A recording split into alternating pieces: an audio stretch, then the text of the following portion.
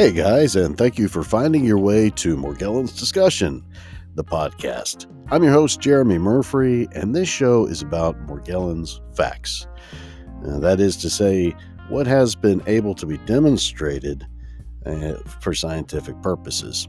So, if you hear me saying something about Morgellons disease on this show, it's got to be coming from the scientific world. It has been published in a prestigious journal, and the science, the experiments that went into producing that data are repeatable. So if you're looking for factual information about the Morgellons disease condition, welcome to our show.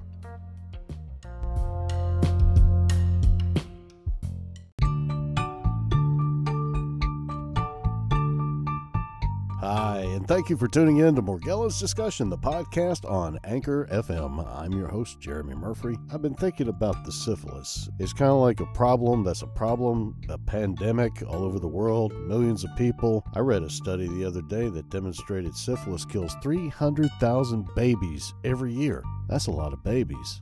And then you got relapsing fever, and it doesn't really seem to have a history unless you've read Bitten by Chris Newby. And I highly recommend it. I'm going to put a link in the description below. So out of the three, I do have a positive test for tick-borne relapsing fever. But I wondered, over the past 600 years, first recorded outbreak of syphilis in Europe occurred in 1494/1495 in Naples, Italy. But I was thinking, how are they telling the difference between syphilis, Lyme disease, and tick-borne relapsing fever? Surely they've got to present in different ways. But I tested that theory. The most common occurrence of syphilis that's distinguishable has to be the secondary phase. Secondary syphilis is characterized by a rash that appears from 2 to 8 weeks after the canker develops and sometimes before it heals. A rash often develops over the body and commonly includes the palms of the hands and the soles of the feet. The rash usually consists of reddish-brown, small, solid, flat, or raised skin sores that are less than 2 centimeters across. The rash may look like other more common skin symptoms. Small, open sores may be present. The sores may contain pus, or moist sores that look like warts may be present. So now that you know what secondary syphilis is and how most people probably saw it, we think about this 600 years ago. Somebody comes in with a rash on their palms of their hands and on their feet, these characteristic sores. The doc was probably like, "Oh, it's the French disease." But my question is, in the differential diagnosis, how did that doctor not know that his patient didn't actually have tick-borne relapsing fever or Lyme disease, which the earliest case of Lyme disease we've been able to pin down was from an Italian man 5,300 years ago. That's a long time, y'all. But he was for sure in Italy, and for sure he got the Lyme disease.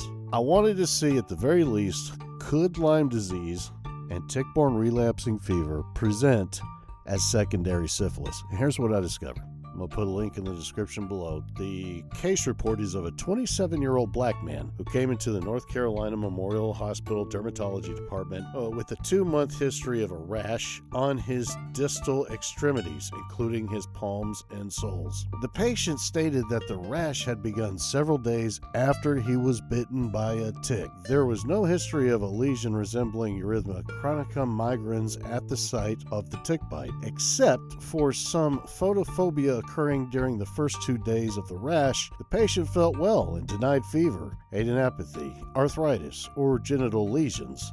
There was no history of travel outside North Carolina within the previous year. On examination, the patient had multiple annular hyperpigmented non-erythematous papulosquamous lesions with marked peripheral scaling on his arms, hands, legs, and feet. Both palms and soles were involved. There were no oral or genital lesions. So this dermatologist got the patient and he recognized, okay, my patient probably has syphilis, but put him through the paces. Was there any genital lesions? Nah. Were you bit by a tick?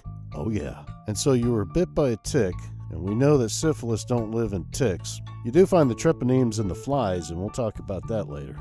A Wharton starry stain for spirochetes was negative. Laboratory studies included a VDRL test that had negative results and a serum indirect immunofluorescence assay for the Ixodes domini spirochete that had a positive result at a titer of 1 in 512.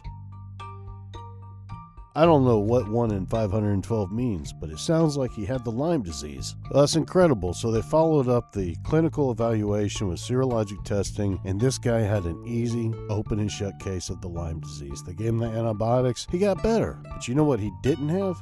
He did not have syphilis. But you know what it looked like? It looked just like syphilis.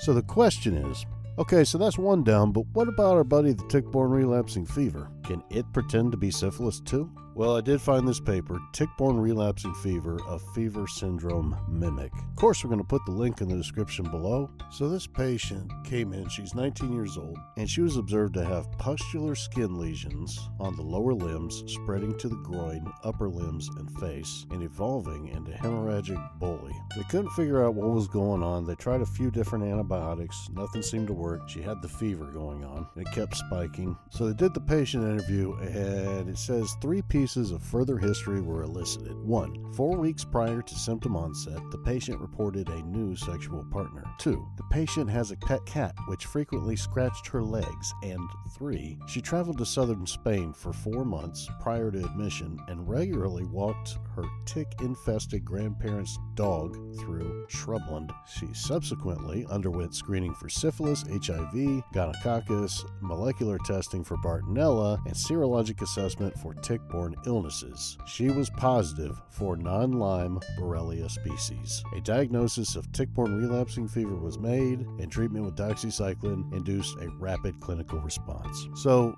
this patient had the same rash. It was going to her hands and legs. She had the pustules. They were hemorrhaging. This is another case. The doctor that she got in front of knew exactly what to test her for. Syphilis, Lyme disease, the relapsing fever, the Bartonella, the gonorrhea, and that's the full workup. When a doctor says we're going to test you for everything, that's what I'm talking about. So it turned out this young lady, who probably 300 years ago, if she went to her doctor, that would have been a clear-cut diagnosis of syphilis. She had sex, she's got lesions, you got the syphilis. But the fact is, it wasn't syphilis. It was tick-borne relapsing Borrelia. I wanted to find out exactly when the germs were discovered, and it turns out both syphilis, Treponema pallidum, and tick-borne relapsing fever Borrelia were both discovered in 1905. That's when the actual germs were discovered. And it's interesting that they were both discovered in the same year. Lyme disease, however, wasn't discovered until 1982. But as I've been describing in this episode, Lyme disease can present as syphilis, and so can tick-borne relapsing fever. So ultimately, yes, you could make the case that if you go back in history and read all these research papers, all these case reports, these studies, exposés, whatnot, have you, you could say that when they're talking about syphilis, they could actually be talking about Lyme disease or tick-borne relapsing fever, because all 3 of the germs have been around for thousands and thousands of years. I was getting close to the holidays. If you're listening to this and you hear somebody, and you know somebody who's going through some issues with the skin and it's not getting any better, forward them this episode. There's links in the description. You can send to your doctor, your dermatologist. They can take a look at it and go, oh, maybe it's Lyme disease or tick-borne relapsing fever. Maybe it's syphilis. What do you guys think? Let me know. Leave a comment on the voice line. We'll be checking in with you guys sooner or later with another episode. And check out this Muzak. See ya!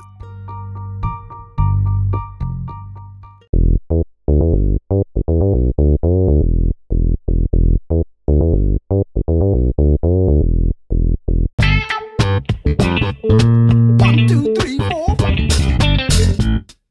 What you waiting for? Yeah. Ow. I got a back and finger fever.